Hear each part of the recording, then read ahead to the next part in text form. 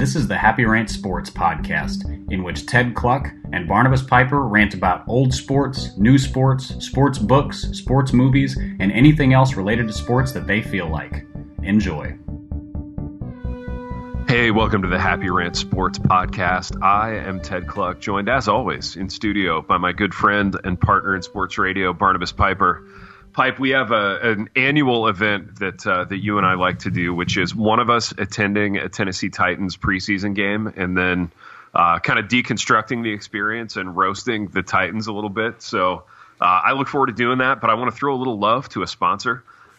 This episode is going to be sponsored by Gut Check Press and a new book called A Hard Thing on a Beautiful Day by me. I'm the author of the book, Pipe. So this is an essay collection. Those are our favorite products to have as sponsors, by the way. They really are, and I feel like we can do a real heartfelt promo read at that point. So this is a personal essay collection, 80 essays on sports, Christian life, pop culture, movies, music.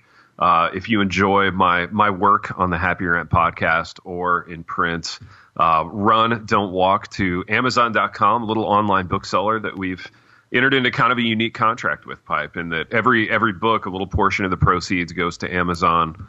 And then a little portion goes to me. So I'm excited to see how that shakes out. I hope people like that. Yeah, I'm excited to get it. I always enjoy your essays, and I'm going to completely judge this book by its cover, which is exceptional, and so therefore I will read it because the cover is really good. Dude, it's my favorite cover of all time. It has a picture of my son Maxim as a sixth grader running in the Tennessee State cross country meet. So it's just a cream colored background. Just a pullout of Maxim looking really intense, and the book is called A Hard Thing on a Beautiful Day, which is the title of one of the essays in there about watching Maxim run. So Maxim was adopted from Ukraine, and when we got him, he was so weak, like he couldn't even stand up on his own at age 3. He would like blow over in a stiff breeze, and now he's running in state cross country meets, man, which is pretty exciting for me as a dad, but. Also exciting as a dad, Pipe, was the fact that I took my kid to Nissan Stadium for his birthday. So my son Tristan is 16. He is a rabid New England Patriots fan. So given the fact that he grew up most of his life in Michigan, Tom Brady went to Michigan, he's just always been ride or die with the Pats. So we put on our Pats jerseys, journeyed down to Nissan Stadium. And I want to start kind of chronologically, Pipe, just with the parking and walking to the stadium experience. So you forgot the adjective terrifying parking and walking to the stadium experience. Oh, dude, absolutely. So we parked kind of over the river across the bridge at the Sobro garage. Mm-hmm. I don't know if you've ever parked in that area, but it was a nice parking garage. It was fine. You know, we got our ticket, we parked, but then getting to the Siegenthaler footbridge involved swimming through probably the largest group of completely smashed, affluent young people I'd ever seen in my life. Like literally swimming through girls in sundresses, douchebags wearing khaki shorts and pastel colored polos, absolutely wrecked, right? Bombed out of their trees. And this is at 4 p.m. on a Saturday.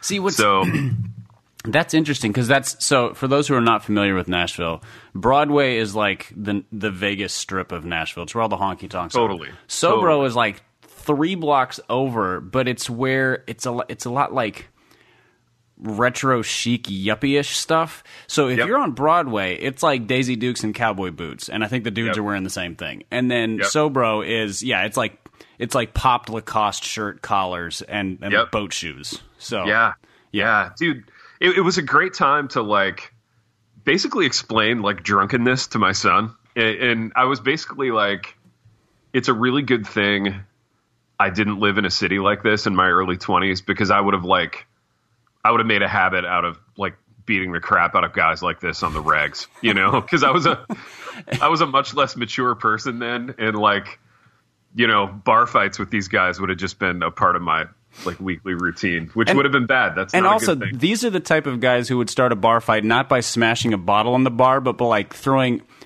a Manhattan in your face or something. Exactly. It's the equivalent of the glove slap from Robin Hood Men in Tights. It would be a Manhattan, and I would wipe the Manhattan off my face and just go you just threw away $17, you know. That's just bad. That's bad money management. No, be like, next time just hand me the cash and then we'll fight. Everybody wins. Dude, right. Throw the cash at my face and then I'll pick it up and then I'll destroy you afterward. But so yeah, we swam through all these drunk people. It was fascinating. I really hadn't fully taken in the Broadway experience in a few years. And your Vegas Strip comparison, Pipe, is apropos. Like, I have been to Vegas, and Vegas is one of my least favorite places in the world. And yeah, this wouldn't be far behind, I don't think.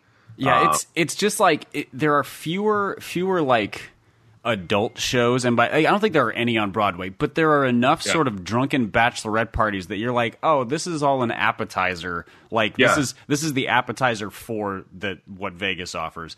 It's just and it's gotten crazier in the last 3 or 4 years because it has now gained a reputation as like Party Town USA for redneck bachelorettes.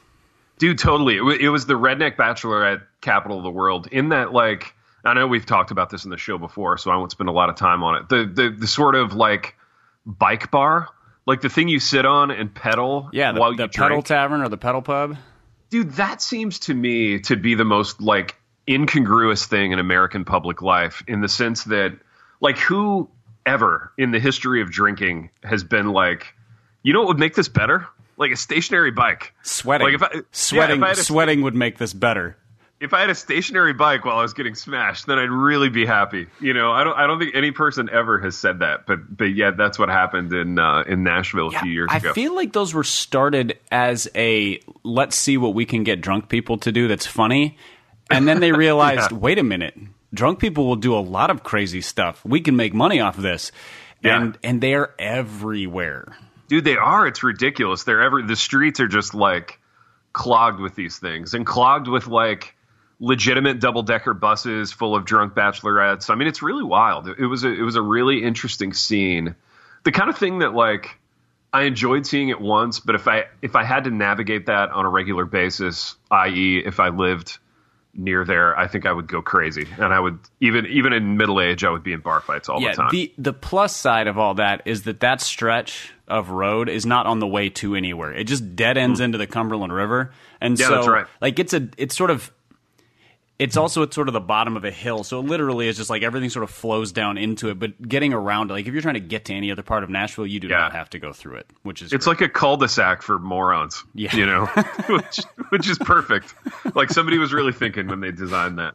All right, Pipe. So we swam through the drunken D-bags, made our way across the footbridge, which offers truly like spectacular vistas of Nashville and the river. Mm-hmm. Like I want to take a moment to go positive on that, man. That was and it ended up being a really good place to park and walk, in the sense that, you know, it wasn't like an insane walk to the stadium. So we get to the stadium, we get there early because I'm freakish about watching every minute of warm-ups. I just like to do games that way. So in 2019, Pipe, none of your like ticket activity is paper or cardboard.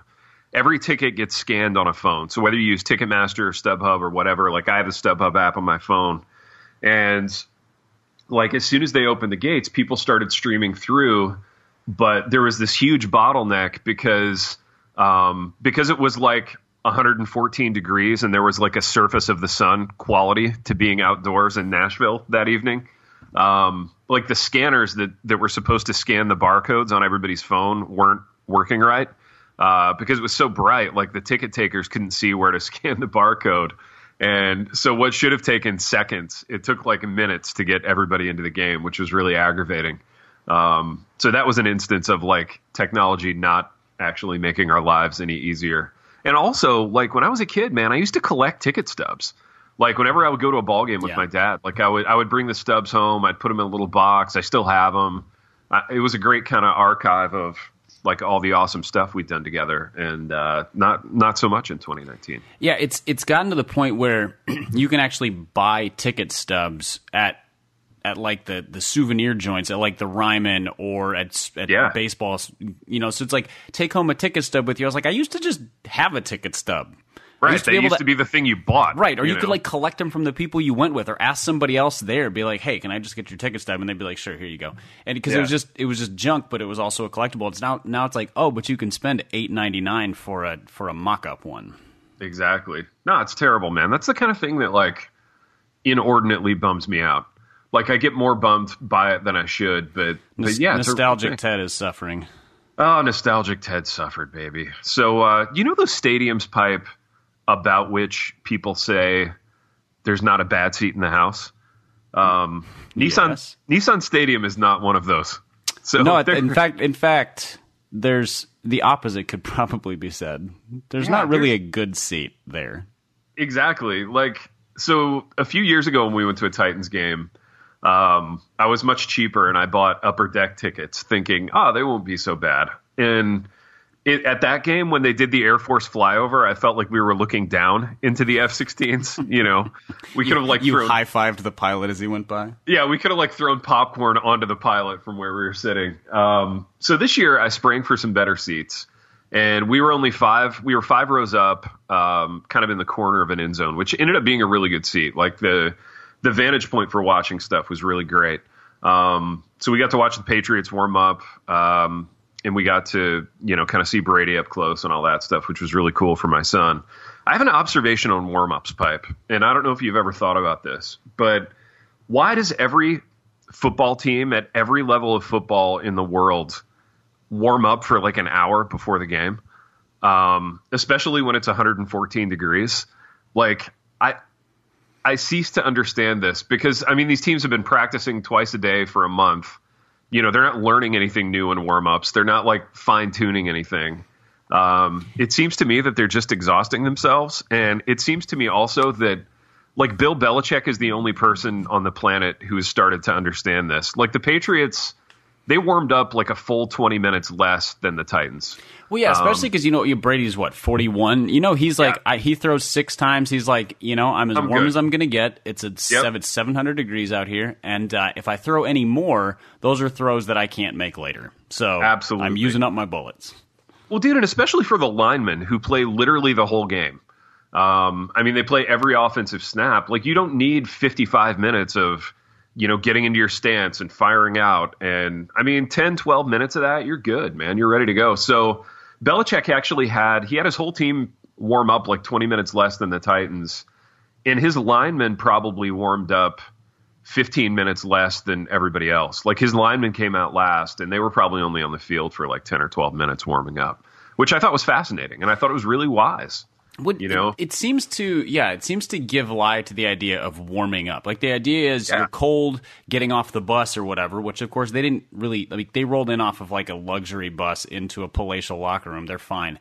Exactly. And you need to get your joints and your muscles and whatever. It's like stretching and getting your heart beat up a little bit, and then you're good to go. Like you don't need like in Pee Wee football, maybe you need to run through some plays to remind people that like when we call the whatever dive, it means this. But and at the NFL, that should not be the case.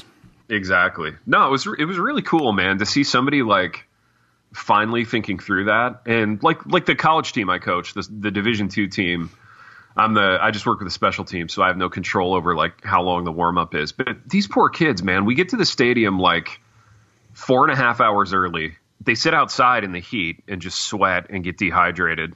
And then we warm up for like an hour and 15 minutes. And it's just like our poor roster, man, our kids are dead before the game even starts. And I'm certain we've left like 2 or 3 games a season out on the field at warm-ups. But at any rate, the game started, and I noticed a few things. And I texted this to you, I think. So the Titans mascot is a raccoon, and this is confusing to me. Can you explain to me why like a team that's branded as like they have these 300-esque graphics of like oily steroidal dudes like slamming spears into the ground and stuff. Yeah, and then their mascot is a raccoon. They even used to do the clip from 300, the This Is Sparta clip, except it was like This Is Nashville, and then they would kick, and it was, I'm not even sure that's legal, but I don't know where the raccoon came from, because when I went to the preseason game last year, the mascot was like a big American Gladiator looking dude who was carrying like an axe spear and had like he was some combination of like gladiator and Roman soldier mix. He had like the big plumed helmet, but then like very gladiatorial, attire on. Yeah. And exactly. oily, big muscles shining, very hairless. That made sense, at least given the fact that it's the Titans, I guess. In theory. Although I always wondered about the interpersonal dynamic between the steroidal like Roman soldier guy and the players themselves. I mean, in the sense that like in a very real way, the players are actual gladiators, and the players look every bit as steroidal and oily and like impressive as the mascot guy. So I always wondered if the mascot guy felt a little sheepish, just a little bit like, I'm an imposter here, you know? I feel like he's probably the type who's like, you know, if I'd had a better coach, I could have been. Yeah. If I hadn't separated my shoulder in college, it was my defensive line coach really held me back. He's one of those guys. Yeah, I think you're 100% correct that he's one of those guys for sure. So, yeah, again, Piper, the branding and like presentation aspect of the Titans is just kind of a head scratcher for me. The uniform is terrible, as we've discussed before. And it occurred to me this time that it manages to be both incredibly busy and incredibly boring at the same time. Would you agree with that? Yeah, because it's busy because they do 1,100 different things with it, but they still do it in two-tone blue, which means there's it's not so much contrast as it is just like yuck. It looks like an old school like police officer patrol uniform or like or the postman's uniform. Like when if a Titans player was to walk up to your door, you'd be like, that's a very large mailman. You know, like that's the feeling of it. Dude, you're right. It looks very U.S. Postal Service. I had never put that together, but that's a fascinating observation. Yeah, they should have that little like, you know, chain wallet thing that the postmen have, and a little can of mace for the barking dogs, and a little like clipboard where you sign for the package. You know, that'd be amazing. I actually have another branding and uniform idea for the Titans, and that is like, so as I was walking down Broadway to get to the bridge, like I saw way fewer hipsters than I thought I would see. And I saw way more like Lacoste, you know, pastel shirt wearing. The hipsters are on the other side of the river. So if you had parked on the same side of the river as the stadium and gone up into that part of town in East Nashville, patchouli everywhere. Dude, yeah, I've been to East Nashville, man. I've done some eating in that part of town, and it is filthy with hipsters. But I'm thinking instead of a hipster themed uniform revamp, why not like a popped collar like polo shirt as the jersey, and like a sort of khaki short motif as the pant.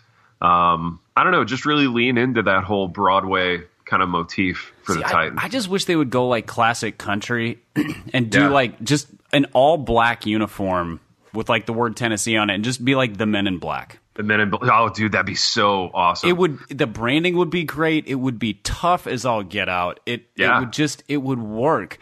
Nashville would own it. It would avoid both the hipster and the like bro country and or frat boy D-bag thing. Yep. And they just insist on being the Titan postmen. Yeah, dude, and that uniform would look great too, as evidenced by the movie Any Given Sunday. An old Oliver Stone football picture where the team in that movie, the Miami Sharks, had an all-black uniform, and it looked incredibly cool.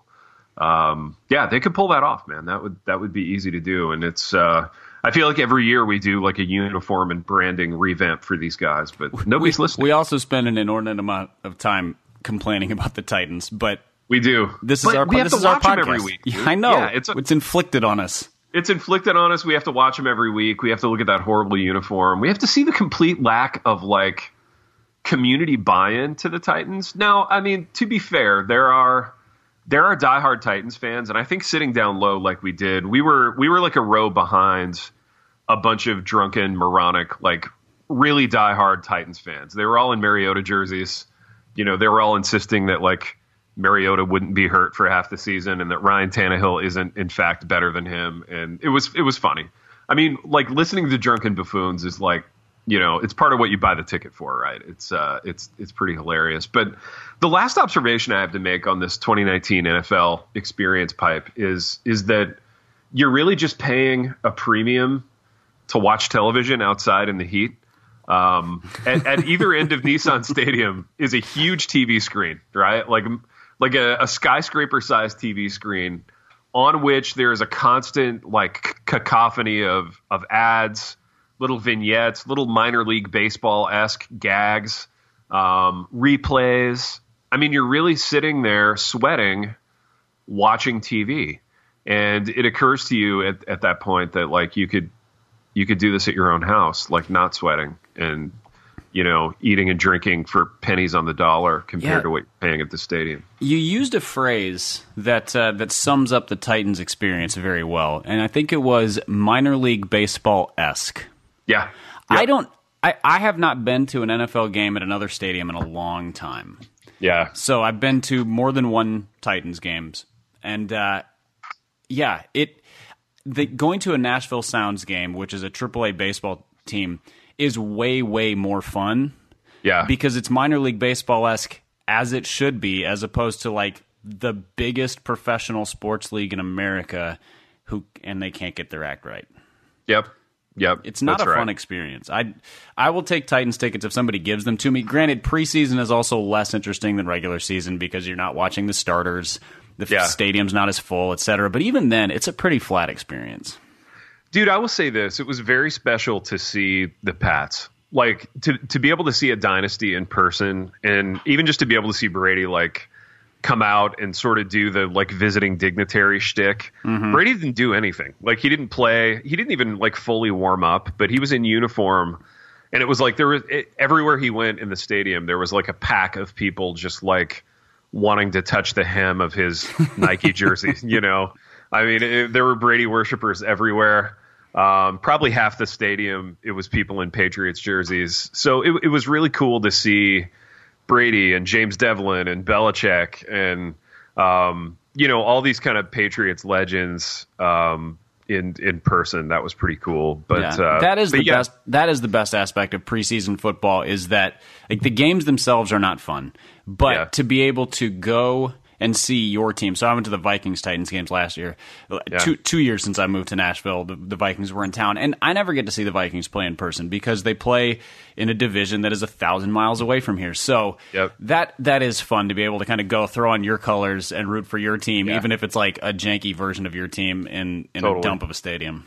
Totally.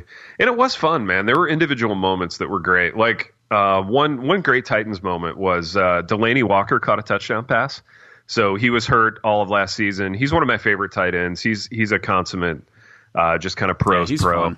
And to see him catch a touchdown and kind of get the adulation from the fans who were appreciating him being back, it was pretty cool. Mariota ran for a 2-point conversion and got hit and flipped onto his back into the end zone, which I was like, there's no way he's getting up from this. But he did get up, which caused a sigh of relief from everybody in the stadium. So there are always great moments at a pro football game. Like I'm reminded of just how exceptional these athletes are. It is truly the best of the best, and it was a lot of fun to see him in person. But Piper, that's our Titans experience until next year. I can't imagine ever buying season tickets and just being that person. It seems miserable to me. But I was talking to a friend who was looking at season tickets, moved to town, is interested in getting them, and then flipping ones he's not going to use, etc. And he looked at him and he's like, "There's no way I'm spending that much money to watch that team play even 3 times per year." So exactly, yeah. And the Titans are still very boring. Like to be clear, like they're going to go 7-9. The receiving core is going to be mediocre. Mariota will get hurt.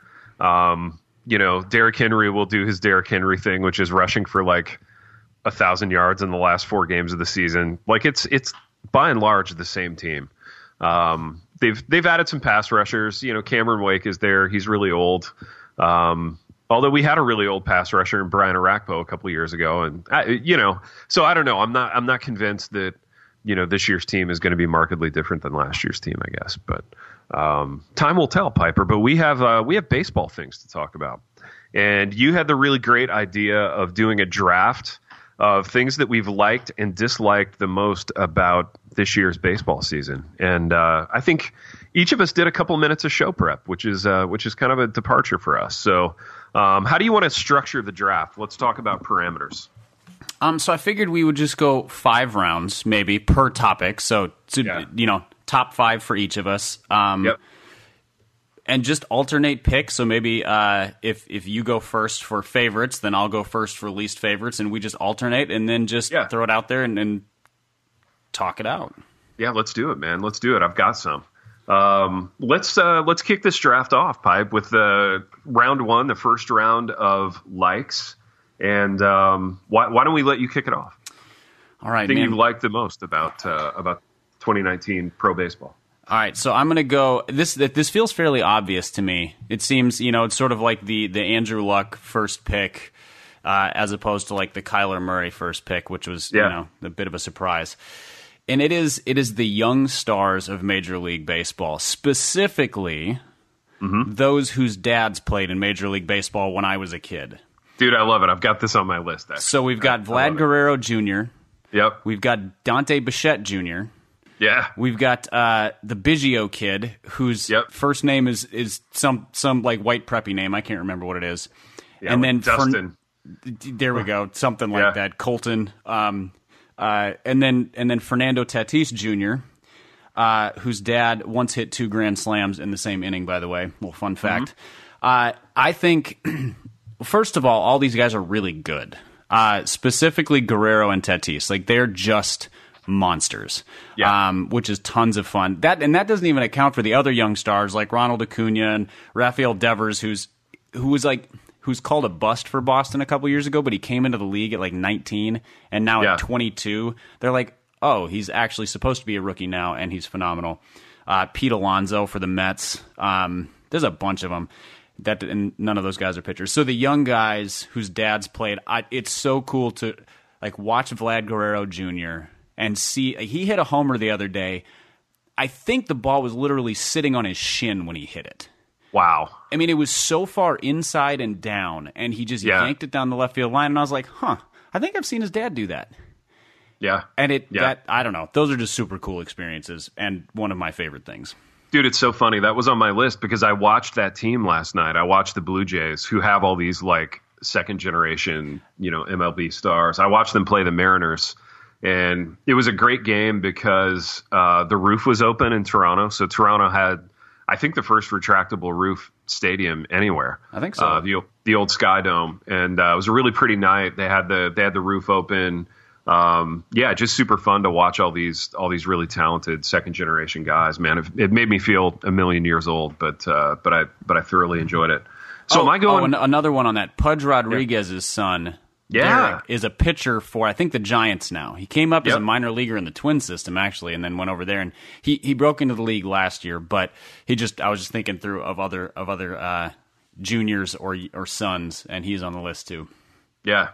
Dude, so am I drafting my first round like or my dislike right now? Let's do likes. Let's do a whole draft of likes, and then we'll a whole draft of likes, and then a whole draft. Okay, round one, my like is openers pipe. So for pitching, this whole idea of using an opener, letting the opener throw an inning, and then like going ostensibly the rest of the game with your headliner or your more traditional starting pitcher. I have liked this. I think the Tampa Bay Rays kind of piloted this last year.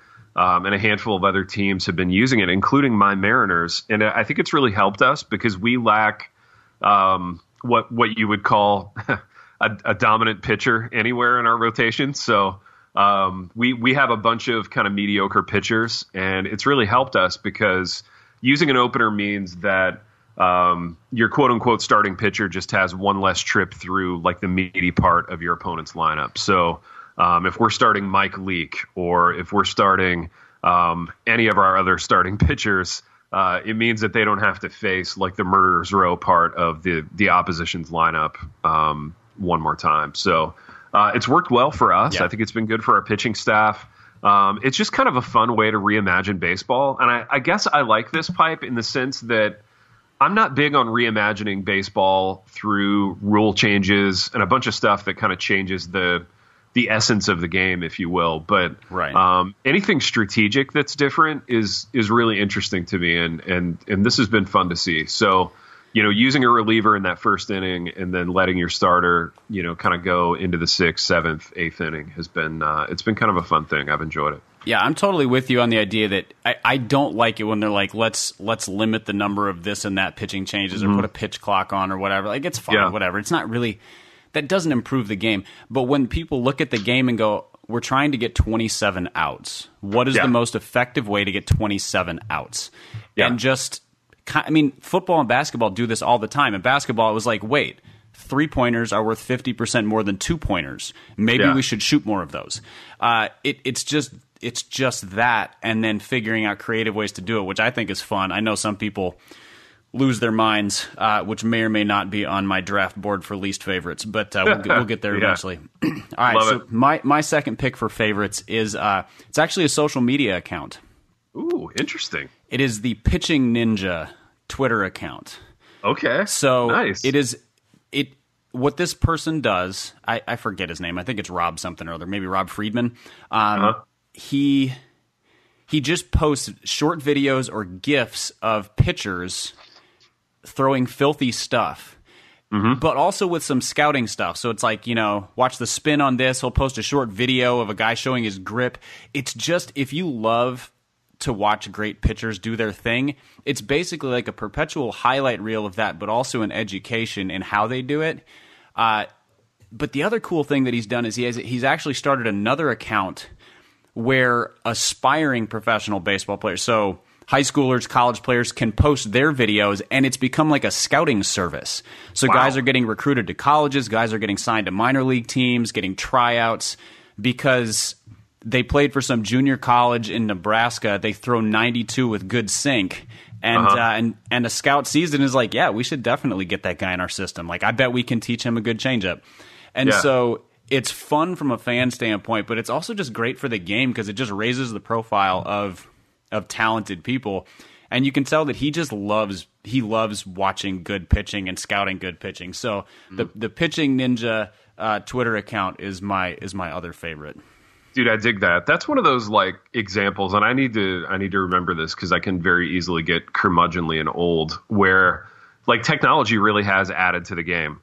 I've got a follow like that in the football world. There's a guy that just posts like filthy offensive line videos. Ooh, what is it? I want to know this one. I love watching O-line. Dude, I got to look it up, and I'll text it to you after we're off the air. Is it just all Quentin Nelson destroying people? Dude, it's a lot of Quentin Nelson, but it's a lot of just like technique stuff too, like perfect combo blocks or perfect like pin and pull stuff. Like this guy loves offensive line, and it's super fun to watch. But yeah, technology can help us. And my second one, Pipe, is a little bit technology related in that for the first time in my baseball fan career, I got League Pass this year. So I got League Pass just for the Mariners. I've really enjoyed watching them, if not every day, then every couple of days, catching a few innings here, a few innings there, just the ebb, the flow, the patter of baseball. It's been nice to have it in my house this summer. But specifically, Piper, the Jason C. Gillette commercial. If you've got MLB League Pass, you know that they run like 4 or 5 commercials on rotation. That might be generous. I think it's 2. They run 2 commercials. And one of them is in my least favorite things about the season. But I've really enjoyed this Jason C. commercial. I feel like I've got like a doctorate in that commercial, in the sense that like I've kind of in my mind written a whole backstory for this guy. And he's a firefighter from New York who has very sensitive skin. He's got very sensitive skin, and he's got a head like, and this is not a pejorative, his head is like a big ham. You know what I mean? It's just like a big lump of meat on top of his thick neck, and he's got the uniform on. He's sitting in the firehouse talking in a very, to me, Pipe, tender-hearted way about his skin and about how it's very emotional. He's very emotional about the travails of shaving. It's that moment where like you feel like a guy's just about to cry. It's that magic moment like right before the crying, but it's coming. That's kind of tonally where he's at through the balance of the commercial, and he's talking about the Gillette Skin Guard razor and just what a difference it's made in his life. And I don't know how these little rituals develop, but every time I'm watching a Mariners game and I see that commercial come on, I just snap a picture of my television and text it to you. And I feel like it's really taken our friendship to the next level. It really has. And the thing that I realized the last time I was watching this, which I also sent you a picture of it, was that much appreciated. They only show his side of what feels like a conversation, and I'm like 85% sure Barbara Walters is asking the questions. Dude, it has that Barbara Walters feel, doesn't it? Sure. Because just the sincerity and the feeling, and like you can just picture her, very earnestly leaning in and asking, now how did it feel to shave with your previous razor? And exactly. And he just talks about how it was just destructive to his face and ultimately his life, apparently. His life, his heart, probably his marriage ended because of his last his last razor. I mean, I see Jason C. Like, I've already written it in my mind, kind of like a Nora Ephron romantic comedy. In that, like, there's a Meg Ryan-esque, like, cute, you know, he had like a meet cute with Gillette. Yeah, he's got a meet cute coming up with Gillette with like the Meg Ryan character. She's 35.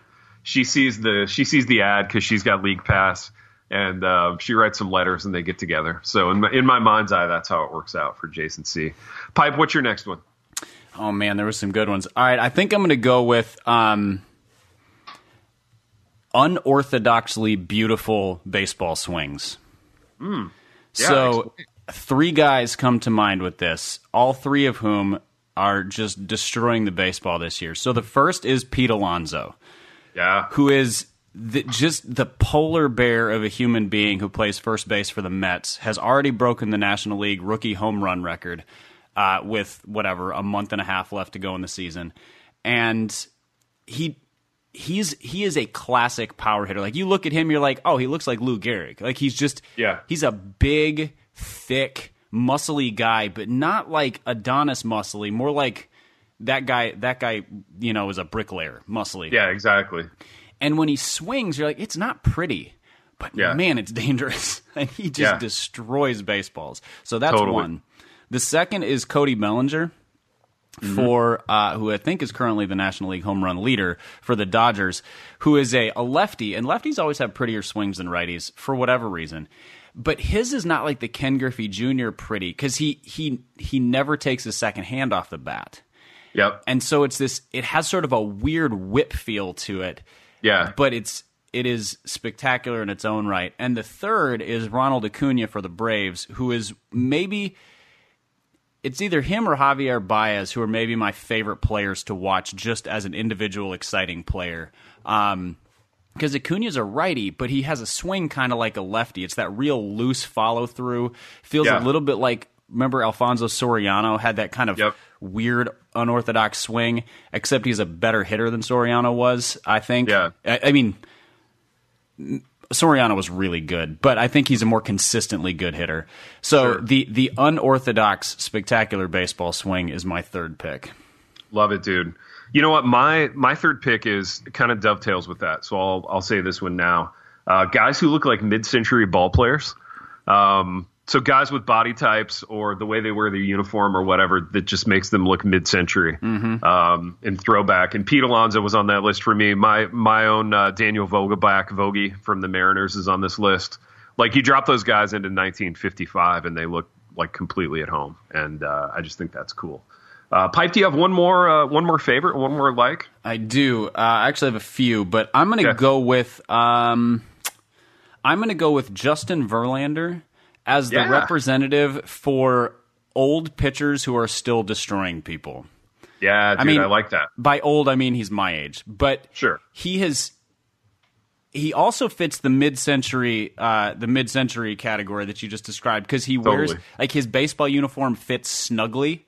He's a big dude, but not like ripped, muscly looking. He just looks he looks kind of Nolan Ryan-ish out there.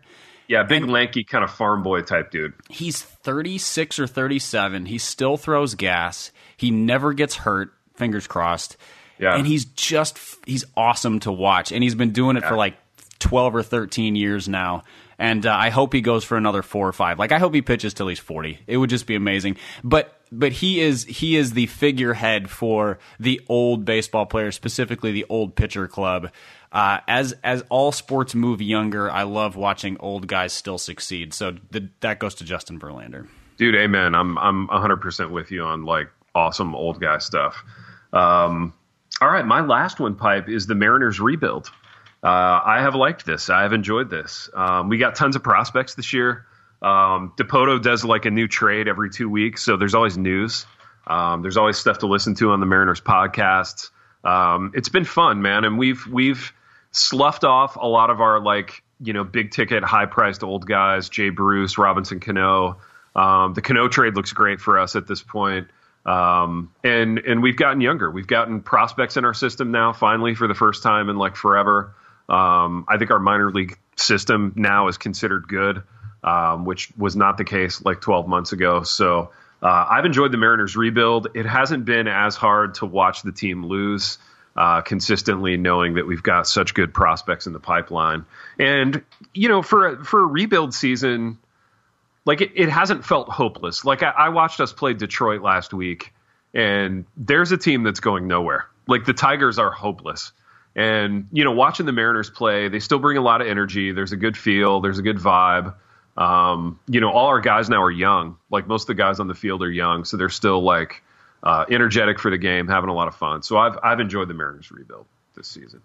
A good rebuild is a lot of fun to watch. It is. Especially because the season is so long. If your team is not good, you have to have something that you can kind of turn your attention toward to be like, all right, well, I'm going to watch out for this thing. And watching the young guys or the minor leagues or kind of how are things coming together, that's, as a Twins fan, I have lots of experience watching young guys and waiting for them to get good. So it does make it fun. Okay, Piper, I'm going to kick off round one of our least favorites draft. And this is one that just like burns me up, and I really hate it. And in fact, I have another curmudgeonly old baseball friend, my buddy Kevin from Tampa. So Kevin, if you're listening, whenever this happens, we text back and forth and complain about it for like 5 minutes. So number one, first round draft pick for my dislikes list is managers not letting pitchers who are dominant throw complete games. So let's say this is the scenario. Like your team is up 6-0. You're like an out or two into the ninth inning. Your pitcher is dominant. He's thrown a shutout through like, almost a full game. And then the manager takes him out with like one batter left because he doesn't want to go like righty lefty or whatever. Yeah. And, dude, it just burns me up. Like, why not let a guy who's being dominant throw a complete game? And on a less drastic level, just taking out a dominant pitcher because he's hit his pitch count. And this has happened to us. Not that we have dominant pitching in the Mariners necessarily, but there have been games where like, we get into the sixth inning, we're up like 4-1 or 5-0 or whatever. And just because, Marco has hit his pitch count or Mike Leake or whoever it is has hit their pitch count, we pull them out. We put in a crappy reliever who then like proceeds to give up, 4 runs in an inning or whatever. I just don't like this. I think there's an emotional ebb and flow to sports that analytics type people just don't get. And, when you're an athlete and you're feeling hot, or when you're on a hot streak, or you're just feeling really good, like the last thing you want is to be yanked out of a game. And I don't know. I like the old school kind of motif of letting a dominant pitcher continue to be dominant. So that's my first one. Yeah, that's an interesting one because there's definitely a give and take. I do believe in pitch counts as a generality, especially for younger pitchers. It's when you brought up Mike Leake. Like if Mike Leake is ever on a hot streak, for God's sake, let that thing run all the way out because it happens twice a year. Yeah. And he's like 32. He's not at a place like his arm is what it is at this point. And that's right. It's not like you're developing his arm. Yeah, you bring up a guy from the minors, and you're like, okay, we only want him to throw so many innings. We got to protect his arm a little bit and kind of build him up over the next season or two. That makes sense to me. Yeah, but this goes back to the Justin Verlander. Why I love this guy. Like he is the type who, if he's he's thrown 8 1/3. He's at 117 pitches. The manager wouldn't even think about coming to get him because he would hit him with a fastball. And he would just send him. Same with Max Scherzer. Like they would just send those guys back to the dugout. They'd get off the mound. I'm finishing this game. That kind of thing. Yep. I dislike when analytics take too much prominence. I do think there's merit in research and kind of like we were talking about being creative and getting outs. This is like the downside of that. Totally.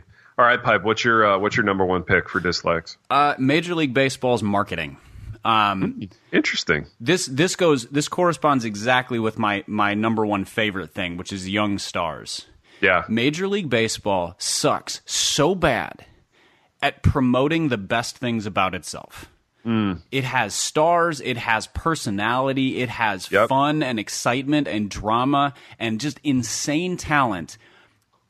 And the NBA knows that its stars are its stars. And so they're just like, we're splashing these guys so much so that you get tired of them. But at least you know what our brand is. The NFL, kind of the same thing. Now, they're more curated and they more own the content. But MLB keeps people from watching their games. They do the dumb local blackout thing on their streaming services. They don't promote their players. They're bad at every aspect of promoting themselves, which as a baseball fan just bugs me because these guys should, like, 10-year-olds should be excited about Vlad Guerrero Jr. Yeah, and absolutely. 10-year-olds are like, who's that? I want to be Odell Beckham, which is fine. Yep. Football's great. But they're missing out on an opportunity to love a different star. Dude, you're right, man. You're so absolutely 100% right. And I would say that those young baseball stars are way more likable than the NFL stars. I mean, I think, there's more charm, there's more interest in, a lot of those guys that you mentioned than a lot of the NFL guys. All right, Pipe, my second round least favorite thing about the season is all the paraphernalia that hitters wear at the plate and that they then have to, like, undress and, like, discard on the base paths. It almost feels voyeuristic to watch him take a walk. Dude, it does. Yeah, like, base running in 2019 is an exercise in, like, taking off a whole bunch of clothes, right? And then you have, like, the little, like, clubhouse kid, the clubby, like, running out into the field and then returning to the dugout with, like, literally an armload of stuff, right? So he's got the elbow pads, he's got the shin pad. He's like the squire who has to help the knight out of his armor. He's like the squire. And so, like, he returns with the elbow pads and the shin pads and all the stuff, right? But then he brings out, like, the oven mitt that they wear on the base paths. So a lot of your hate the oven mitt so much. Dude, I hate the oven mitt so much. The oven mitt could have been my first round pick, honestly. So if you haven't noticed, it's a thing that looks like an oven mitt that, like, fast base runners wear because they assume they're going to be sliding headfirst into a base, and it's supposed to, like, prevent, I don't know, jammed fingers or whatever. But I just, Piper, and again, this is my age talking, I feel like Pete Rose would rather, like, die than wear the oven mitt. You know what I mean? Like, it's to me an aesthetics thing, and ditto for all the crap that they wear to the plate. And I know it's scary to stand in against a 100-mile-an-hour fastball. I've never done it. I assume it's terrifying, but, like, there's an aesthetic, like, coolness and swagger that you lose when you're wearing, like, 20 pounds of armor to the plate. There it is. I said my piece, man. Yeah, I think the armor or the oven mitt is only acceptable if you have had a previous injury. So, for example, Byron Buxton, Twins center fielder, who's always injured, has injured a hand and wrist headfirst sliding into a base. So for him to do it, I'm like, okay, that's fine. It's like we're in a back brace or an ankle brace or something like that. But to do it as a preventative measure, I feel like you have to earn the right to wear it by getting hurt first, which is silly, but also that here I stand. It's sensible, though. I get it, Pipe. All right, what's your second round pick? Oh, man, so many options. I'm going to go with hand wringing. Okay, so I like it. This is the whiny responses. Granted, we've been on the verge of some of this, but the whiny responses to changes in the game. Okay. So, for example, every team is on pace to hit 1 billion homers this year. The Twins are on pace to break the major league record by like 80 or something. It's just bonkers. They've already broken their team record for home runs in a season with more than a month and a half left. So, and people are like, oh, it's a juice ball. The game's never been the same. Yada yada yada. People have no sense of history. Yeah, there are things in baseball's history called the dead ball era. There was a period of time when they lowered the mound after 1969 when Bob Gibson had like a 1.12 ERA and drilled 11 guys in the back. Baseball, there was the steroid era. There was the cocaine era. There was the pre-integration era. There's just all of these eras in baseball, and that's what happens. Like every 8 to 12 years, things shift. Whether it's equipment, whether it's technology, whether it's fences being moved in. I mean, there used to be ballparks with 512-foot center field fences. That changes the nature of the game a little bit. So absolutely. Hand wringing is silly. Because the game is fundamentally the same. There's 9 guys against 9 guys seeking to get the most runs before they get 27 outs. Yeah. And so you were talking about how you love the opener. A lot of people hate the opener. Some people hate the shift. Like there need to be a rule against the shift. No, people just need to hit better. Absolutely. So here's the thing. There's been less complaining about the shift this year because everybody's hitting homers, and the shift doesn't really have stopped the ball from going over the fence. So I think hand-wringing is silly, and people just need to kind of ebb and flow with the changes in the game and realize that 10 years from now, there's going to be differences from what they do now. There's going to be different kinds of pitchers, different kinds of hitters, different everything. Sure. And so, there's a ton of homers and strikeouts. Guess what? In 5 years, there's going to be a ton of contact hitters. Yep. Because there's going to be a void for that. So hand-wringing is my next least favorite thing. Dude, I like it, and I gotta wrap up here in a couple of minutes, so I'll go quicker on this next round, and maybe we'll just do one more round. So my third dislike is the Cologuard commercial. So this is the other commercial in rotation on MLB League Pass if you have it, and the Cologuard commercial is as follows. There's a little like cardboard box that's a cartoon character. And as far as I can tell, like you take a dump, you put it into this box and you ship it to Cologuard, and they tell you whether or not you have colon cancer. Which probably in the pantheon of like health related developments, this is probably a really good thing, right? And if you have colon cancer or a cancer survivor, this is doubly a good thing. But conceptually, it's a really kind of gross concept, but it's also like the idea of putting a cartoon kind of animatronic like box of poop onto the commercial is, to me, just a real head scratcher, Pipe, and to have it be the thing that you watch so many times that it gets like ground into your subconscious. It's just a lot. That's the kind of thing that should only apply to, like, that should only happen in a doctor's office. I had to get checked for a stomach parasite after international travel at one point. Similar situation between a doctor and me, and that's it. Like, this should not be on a public broadcast. I'm with you on that one. Yeah, I mean, have we no decorum in 2019? Is nothing sacred? It's hard to watch. Piper, what's your third round pick for baseball dislikes? All right, third round. I think this is the last one. Is unwritten rules. I hate baseball's unwritten rules with the fire of 1,000 suns. So there was a situation where the Twins were up by like 6 runs. Their hitter goes to a 3-1 count, which everybody knows is a hitter's count, and he proceeds to line a single to right field. Mm-hmm. And the next guy gets drilled in the back because the other guy was not supposed to swing on 3-1 when you're up by 6 runs, which is an unwritten rule I was unaware of. I know you're not supposed to steal when you're up by that much. Again, unwritten rule. But these kinds of things are just they feel like petty lack of competitiveness. Well, dude, I agree. Just get the guy out. Yeah. Like that's how this works. Right. You don't want him to get a hit. Like, pitch better. Get him out. Like, don't find yourself in a 3-1 count. Especially at the professional level. Like, if there's 10-year-olds in a soccer game and one team is up like 14-0, like just pass the ball and don't shoot. But it's professional baseball. Get him out and quit your whining. Well, and to the point of it being professional baseball, I mean, that guy's looking to pad his batting average so that he can get paid the next time his contract comes around. Like, it's a he's looking to get work next season, and he'll do so by getting on base. And it's hard to fault a guy for taking advantage of a hitter's count. And baseball's baseball's not really a sport where you can run up the score at a professional level. It's so hard to get hits and to be offensively successful that to get mad at a guy. I mean, I heard a quote that said something like, it's against the spirit of the game. No, you know what's against the spirit of the game? Asking a guy not to do his job. His job is to get hits off of you, and your job is to get him out. So do that thing and quit crying. Oh, absolutely. I couldn't agree more. I mean, it's kind of astonishing.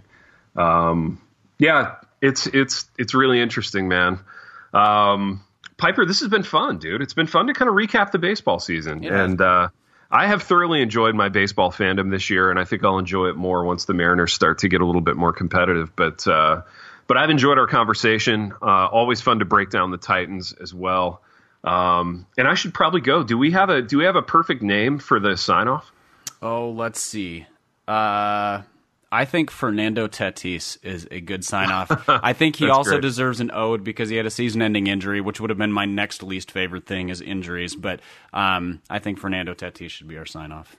Dude, what a cool name, too. It really if your name is Fernando Tatis, you've never had like an uncool day in your life. You know what I mean? You're going to grade school. You're walking a little taller because of your name. I don't know. Tip of the cap to the Tatis family. And I know they're listening. So wherever you are. Yeah. Piper, we have done what we always do on this sports program, in that we've wandered to and fro throughout these topics. And until next time, Fernando Tatis Jr. The Happy Rant is brought to you by Resonate Recordings. If you go to resonaterecordings.com, you can see the full range of services they offer. So if you're considering starting a podcast, they are the ones we recommend going with. Again, go to resonaterecordings.com to see their prices, to connect with them and ask any questions, and to see what they can do to help you launch, edit, master, and improve your podcast. Again, go to resonaterecordings.com to see what they can do to help you launch and improve your podcast.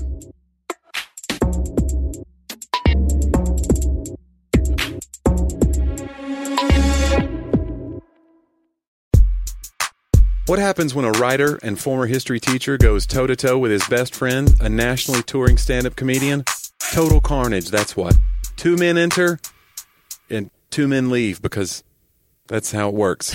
Actually, you get hilarious, real, and insightful conversations about life, history, culture, faith, and everything in between. Join me, comedian Johnny W., and my pal, author and speaker John Driver for Talk About That at lifeaudio.com or wherever you get your podcasts.